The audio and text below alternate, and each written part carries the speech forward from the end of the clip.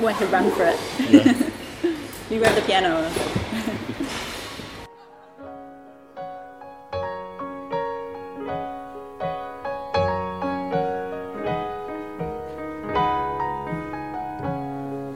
Sonia and I think I've just been quite interested in that idea of what it is that takes somebody to the next level, what it is that defines or distinguishes somebody as a genius, I guess, and the tragic thing of falling slightly short and I mean it's also about the different decisions that one makes in order to pursue something that one truly loves, I guess. Buzzing, really annoying. Oh really? That's my old phone, exactly that one. I just bought it slightly in an emergency and I just realised it doesn't do anything. Yeah, it doesn't even have a camera, that one.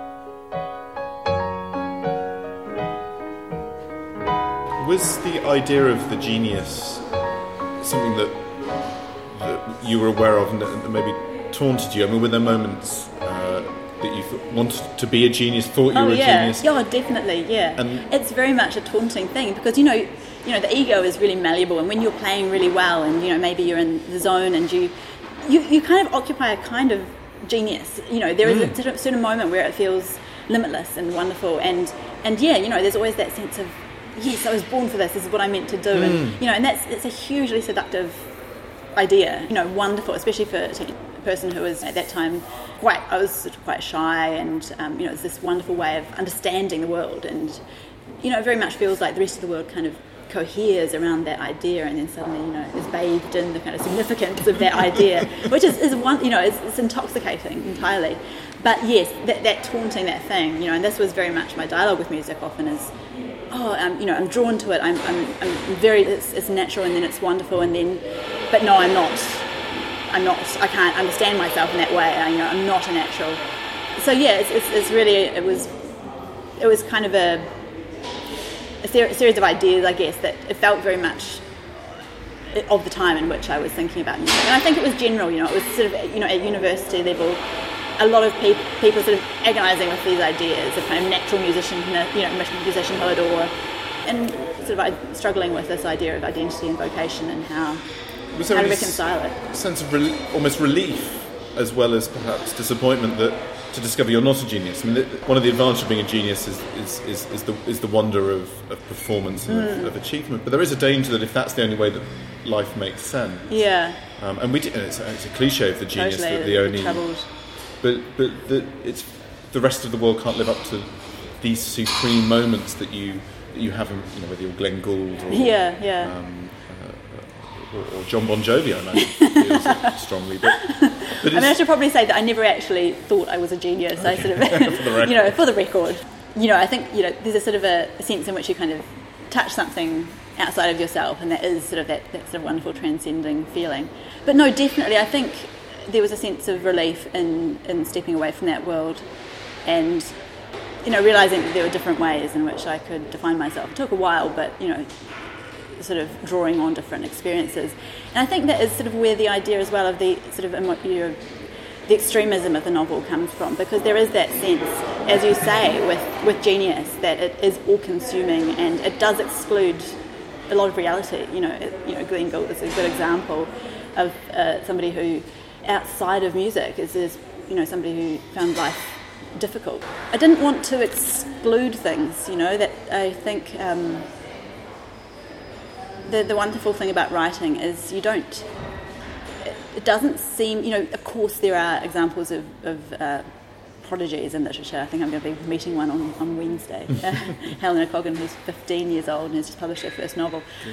But it's a far more organic thing.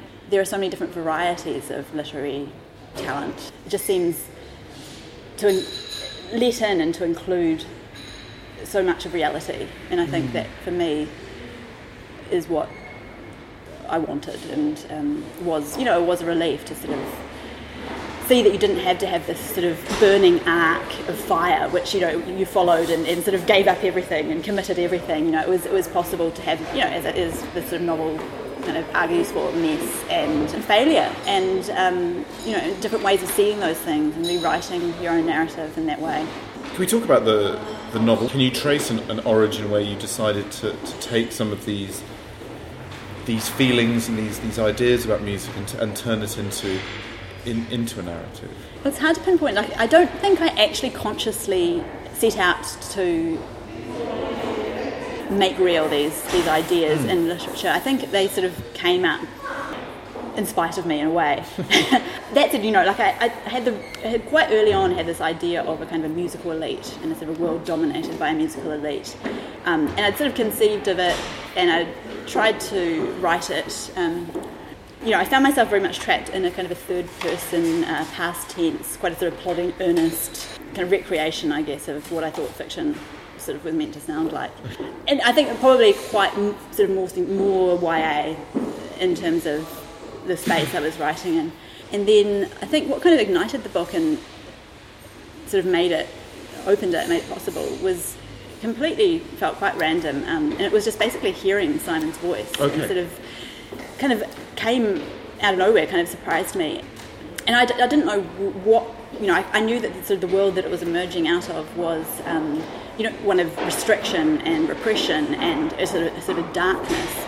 But I didn't really know much more about it than that. And so the two, there was something in that voice. It was, it was alive. It was... In some ways, we have no idea who he is. Yeah. Partly because he doesn't know who he is at the beginning of the novel. Exactly. He has these strange, fractured ideas of a past. And it sounds almost as though there's a correlation between his experience of himself and a little bit of your experience of him, that he's appeared... Absolutely, yeah. It was very much... it was strange because I sort of, in some way, felt I knew him. He existed outside of me, and that sounds like one of those pretentious things that writers say, and, you want to slap them. But actually, to a certain extent, did feel quite true, like he had a separate existence. And I think that's what enabled me to write the book, because I could sort of...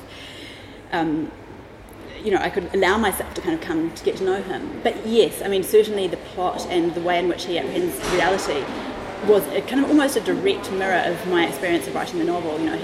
He was trying to work out what was going on, and so was I very much. I was sort of stumbling along in the dark with Simon. So you had no plan. You just following him, rather as he kind of follows this rather nice, almost sonar idea in the novel that he makes his way through London by sort of hearing bouncing songs off the kind of map. Was that? So you were feeling your way through in a similar... Definitely. I had a kind of a sense of the shape of the novel. I guess a sense of the kind of rhythms of revelation of the novel. That's quite poetic, really, isn't it? Well done.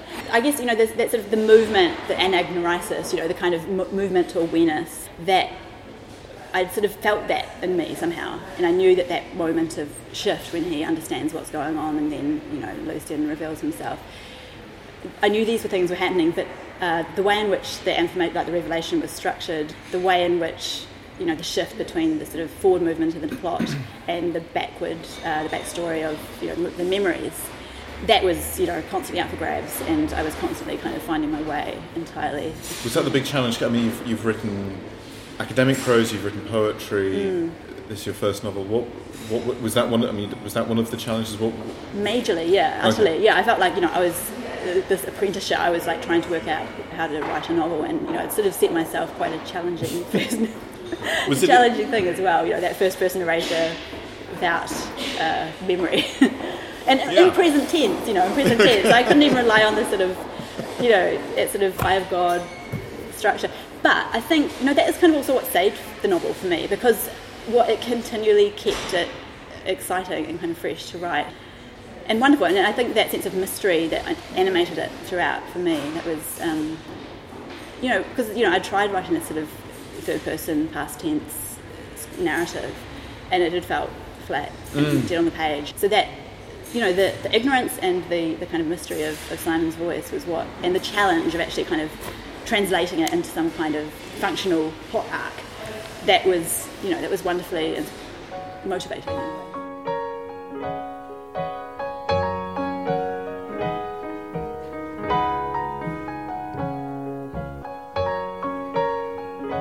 The plot arc takes some of the issues that we talked about, the transcendental power of music to transport, to remove you, to almost assume control over you physically, into a kind of quasi pseudo And that pseudo-quasi. Yes. Sort of religious structure to a society. I was wondering if musicians are going to thank you for the idea of a sort of, it's not so much Big Brother as big Yehudi Menuhin, or music is a form of social control, but it's... Yeah, no, I'm going to be walking around getting slapped by a violinist wherever I go. But it's a sort of odd feeling because every character admits to the beauty of this idea of one story, of a kind of supreme harmony. First I was wondering, is this pure kind of invention, is this pure sort of poetic license, or are there some sorts of basis in fact for sort of sonic, sonar, aural control? The first thing to say is I wasn't vilifying music. I think it's very much sort of the idea of an abstractable, a purifiable art form. I think, this sort of that extremism is there, that potential for extremism is there. I don't think it's inherent to music, and I think, that says far more about my own kind of interest in music than, any kind of existing tendency in music, I suppose. But in terms of real world, kind of fact-based precedents and sort of reasonings for the book, infrasound, the idea of the carry-on was that it was generating this infrasound, which was, below the human ear, but also that acts on the human nervous system. So it was sort of, and that is, a verifiable phenomenon, and the idea of sonic weaponry is out there. I'm not quite sure to what extent, but yeah, I think I mentioned this sort of very woo-woo kind of internet science article which I stumbled on in quite sort of early stages of writing the book about. It's called The Sonic Weapon of Vladimir Gavreau. Oh, yeah. It talks about the phenomenon of infrasound and that sense of sort of subsonic waves that, that act on the human body, sort of render you nauseated or, potentially temporarily blind. So there were I was sort of playing with some of these ideas of things which are, existent in the world, but... Or if you've been to, a big stadium gig or to a club where you see just the way that a piece of music can unite everyone in praise. Absolutely, there is something sort of slightly curious going on. And, that sense of, in rhythm as well, of kind of tapping into something very elemental in us, uniting us, physically, certainly, So definitely ideas like that. And I think certainly a sort of element in the book was, this probably wasn't at the forefront of my brain, but now looking back was probably there. It was living in Tokyo and having a populace that in some ways, there is it is a relatively controlled society in many ways, but, there is an oral component as well. So, you're on the train and every station you stop on a certain line, there is a jingle that is associated with that train station. And then, this thing of actually, where I was living there was in Itabashi and living next to a park, a kind of a sort of an open square, and every morning, there were these loudspeakers, and you'd hear, a projected song, and then instructions, and it was supposed to group everyone, get everyone together for morning calisthenics, and you'd see this sort of slightly elderly neighbours going out and doing their morning calisthenics, and there were often sort of company mandated versions of this as well. So, you'd be walking along and see, like a group of businessmen, salarymen, doing their sort of morning physical jerks. And that sort of feeling of music, movement, communal bewitchment.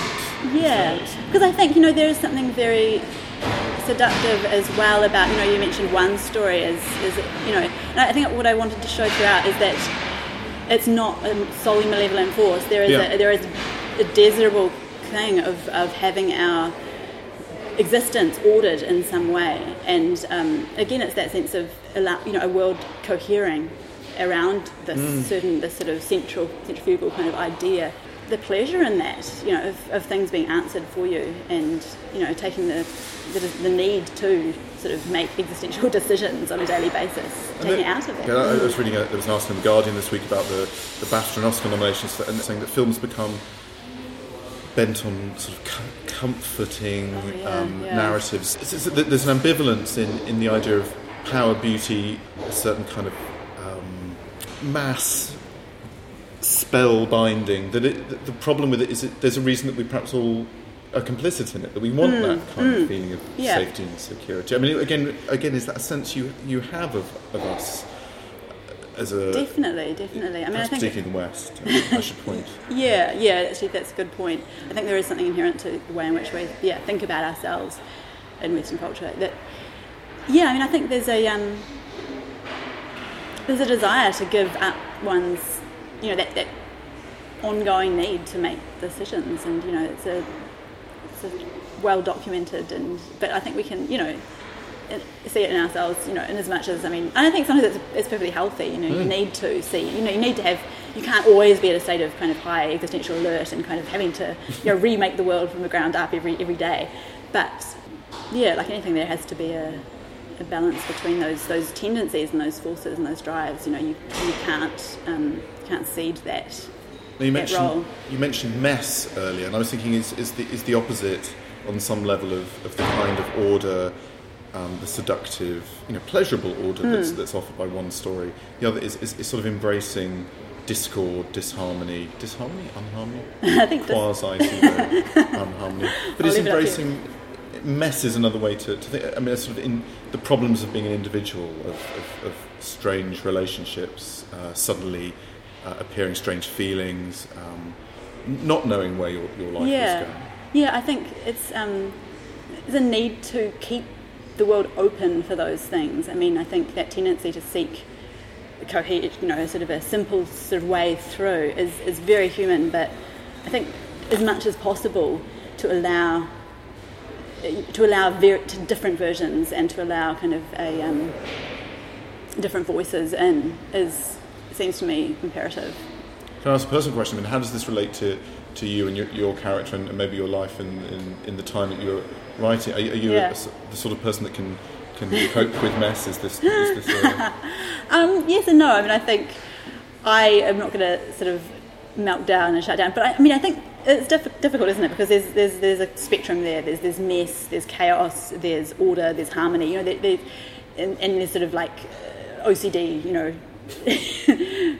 or repressive regime. There's a whole kind of a variety of different. And I think there's nothing wrong with seeking pattern and seeking order and seeking, and again, seeking narrative, seeking a way to understand. I think that's a very, very human thing. And I think my life certainly do try and cope with the sort of massive information that's coming at you on a daily basis by sort of finding a way through it. So I mean, I try and vacuum once in a while. But as you know, with a young child, there's definitely an element of chaos there. But and I think you've got to allow that and allow time for that as well. And I suppose a child is another way of saying a new narrative imposed on a... Exactly, and you can't control that. You've got to listen and be open to it.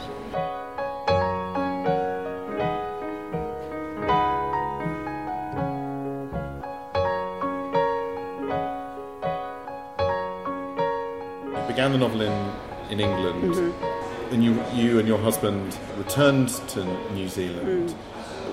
Was there a way that the novel was helping you understand that as so you're returning home, you're leaving a place that you...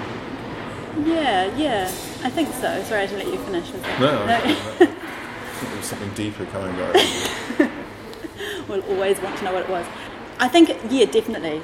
And I think that's really what the book is about. And I think I've been thinking about this actually as sort of the trope of memory loss and kind of the idea of mnemonic, prosthetic memory that you somehow take with you. And I'm sort of thinking there's got to be some connection back with the idea of actually, like leaving home. Because when you leave home or go to a new country, you leave behind the structures that sort of support memory, the physical structures, so your house and your belongings and your possessions, and that is always a rupture, and I think it does always make you kind of re-question things, your identity. And I find moving house quite traumatic. Seeing all of your physical stuff. Suddenly it's like, who am I? All these props that tell you and show you who you are. And I think that experience was sort of underlying writing the book. That idea of moving and because Simon in the novel, the only way he can access his past is through these sort of objects. Yeah, exactly. Was that also the case? I mean, with people too. I mean, he's trying to access this relationship with his his family when you left New Zealand. Was there a similar sense of, you're leaving your family, you're leaving friends, that's quite a rupture. Yeah, definitely. I mean, I think I'd left home quite young and had left the country sort of a few years before coming to England. But yeah, there's a sense in which you're always rewriting a version of yourself and sort of looking back and seeking some kind of line through that experience. And you do sort of feel the loss of the physical presence, that structure that kind of reminds you of who you are and what your story is. How is it to return to it after? So you've been in Japan, you've been in London. What's it like to return home? It's wonderful actually. It's been a really good experience. I've returned to Wellington, which is not the city I grew up in, so it's a slightly sort of adjacent experience. I mean, and you're continually having to kind of forge a new direction. It's not as if you can kind of come back and suddenly, you've kind of reached this nice sort of circular ending or anything. God forbid. But it's been good, and I think having the distance from London in a way has sort of enabled and freed me to finish the book and to write that. It's definitely good to be home.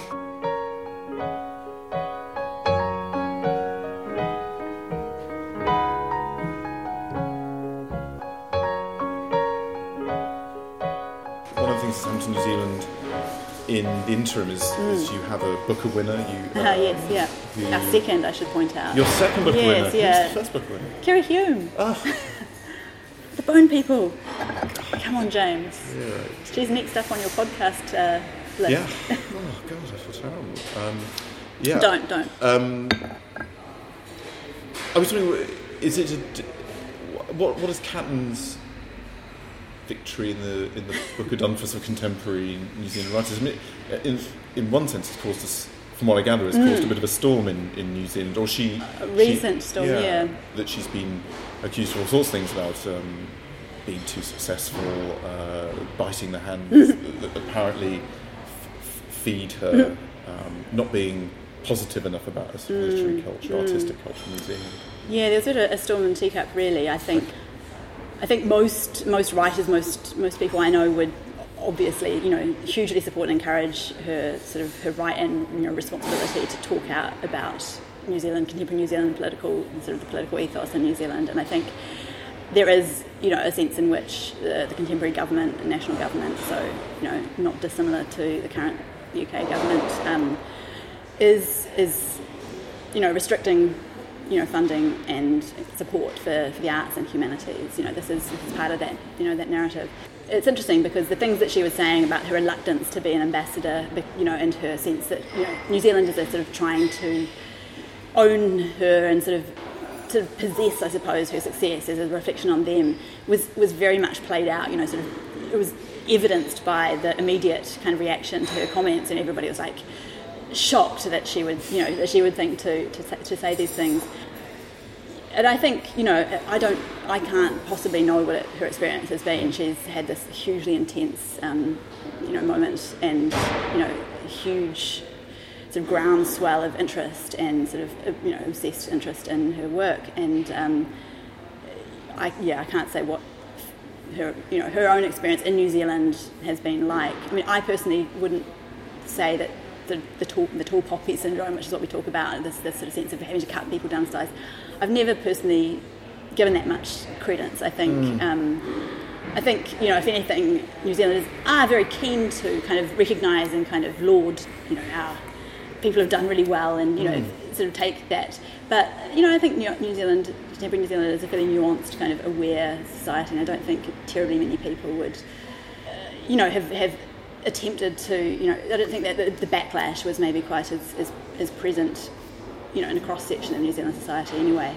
It's interesting because I think, there is possibly a greater awareness of New Zealand as a kind of as a place on the literary in the literary scheme of things.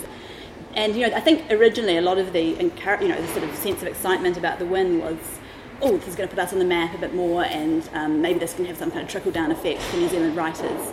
I don't know, and it's hard to say whether that will be the case. I think there's probably a certain amount of, the awareness has probably increased somewhat, but I think it's still very hard to get, and I was incredibly lucky to be published in the UK, But the book I've written is a UK book. It was a natural kind of step for me to approach a UK agent. I think that's the question. I think that's what we'll have to sort of measure and take stock of, is if a book is written in New Zealand, is that going to allow it to have a commercial release in a international spectrum, or does that mean that it is only a New Zealand book? And what are the requirements for a book to sort of translate into a world audience? Is there a kind of a new kind of parochialism that we're still kind of really having to combat? And I think it's still being answered and will continue to be answered. Because we have lost a great number of the bigger commercial imprints from New Zealand. So Hachette used to have New Zealand and is now relocated to Australia. So we've lost. There are a limited number of places in which you can publish. So there's even a worry that a New Zealand story get out? Yeah, I think so. I think so, because even then you've got huge restrictions on the commercial kind of feasibility of just publishing to a New Zealand audience. And there are presses like Victoria University Press who publish The Luminaries, who are doing amazing work, but they're existing in a very sort of a toehold, really, because they're supported by the university. And this has changed. This has sort of diminished, I think, probably in the last 10 years. So that's something that's of concern. I don't know how much the Cat and Win will change that. It's a fascinating question. Yeah, I think so. Because the kinds of stories that will be written are directly connected to ideas of commerce and yes, exactly. And how will it shape what's being written, and will it mean that the New Zealand, like the ability to write a story that actually speaks to New Zealanders? And I think particularly interesting things like children's literature. Are those stories still going to be published? And because there was a sort of a heyday in which I grew up reading books about New Zealand kids and Maurice G, Joan Duhamel, which were published by mainstream presses. And if that's still going to be a possibility, or if those books will no longer kind of emerge. I mean, you've been very generous with your time. I'm aware that you're probably still really in New Zealand. An interesting question about it is you live with a novelist. Your husband Carl Shook is a very respected, prize-winning novelist. Are these sorts of questions that sort of get regularly chewed over the morning cup of tea? And what's it like, the two of you now both being published? It's really great. I mean, less than you'd think do we talk about these sort of commercial realities. I think this is something that kind of happens almost sort of in the wake of finishing a book, and sort of from time to time evaluating the temperature and things like that. But no, I mean, I think one of the amazing and incredibly lucky to live with a novelist, because the things that really keep you going, I mean, these thoughts don't really come into play. Sure. When you're actually working, the thing you're thinking about is the work, and it can only really be that, otherwise you would be insane and you also wouldn't want to keep it going. And that relationship is so invaluable. I don't think I would have finished the book if I hadn't had Carl's support and encouragement and just vision, essentially. I see a large full stop. Can I just literally just finish the last 32 seconds? 32 seconds. 32 seconds, Charlie. A final question is the full stop as the guillotine. Is it guillotine? Yeah, I think you can say that. Is it carry on or carry-on? What is the next? What next? I've got a book that I've actually, like, the idea of it hit me when I was writing The Chimes, and it's sort of one of those things where you sort of don't want to betray the novel you're working on, but you've got this very sort of exciting, seductive idea that you want. Yeah, it's new. They've got none of the sort of the drawbacks of commitment. So it's a novel. It's likely set in Japan, in Tokyo, and I see a kind of an element of a sort of supernatural undercurrent, a sort of a netherworld, potentially a fairy world, still very much in shaping stages, and no overt musical element, I should say. Although, this is probably going further than I should, but Mozart's opera, The Magic Flute, is there as some kind of. Would you feel more confident, do you think, the second time right? Do you already have a sense of having learned a lot with your first novel? Yes and no. I mean, I think definitely this was such an apprenticeship, and just really kind of, I learned so much just even editing the novel with my editor. So yes, I mean, I think you have gained some sort of practical skills that will make it easier, but I think the actual act of starting a new book is, you're sort of back at the beginning. Well, I think on that note, thank you so much for your time and for battling. Was this your fourth place in the last, fourth different location in the last 24 hours?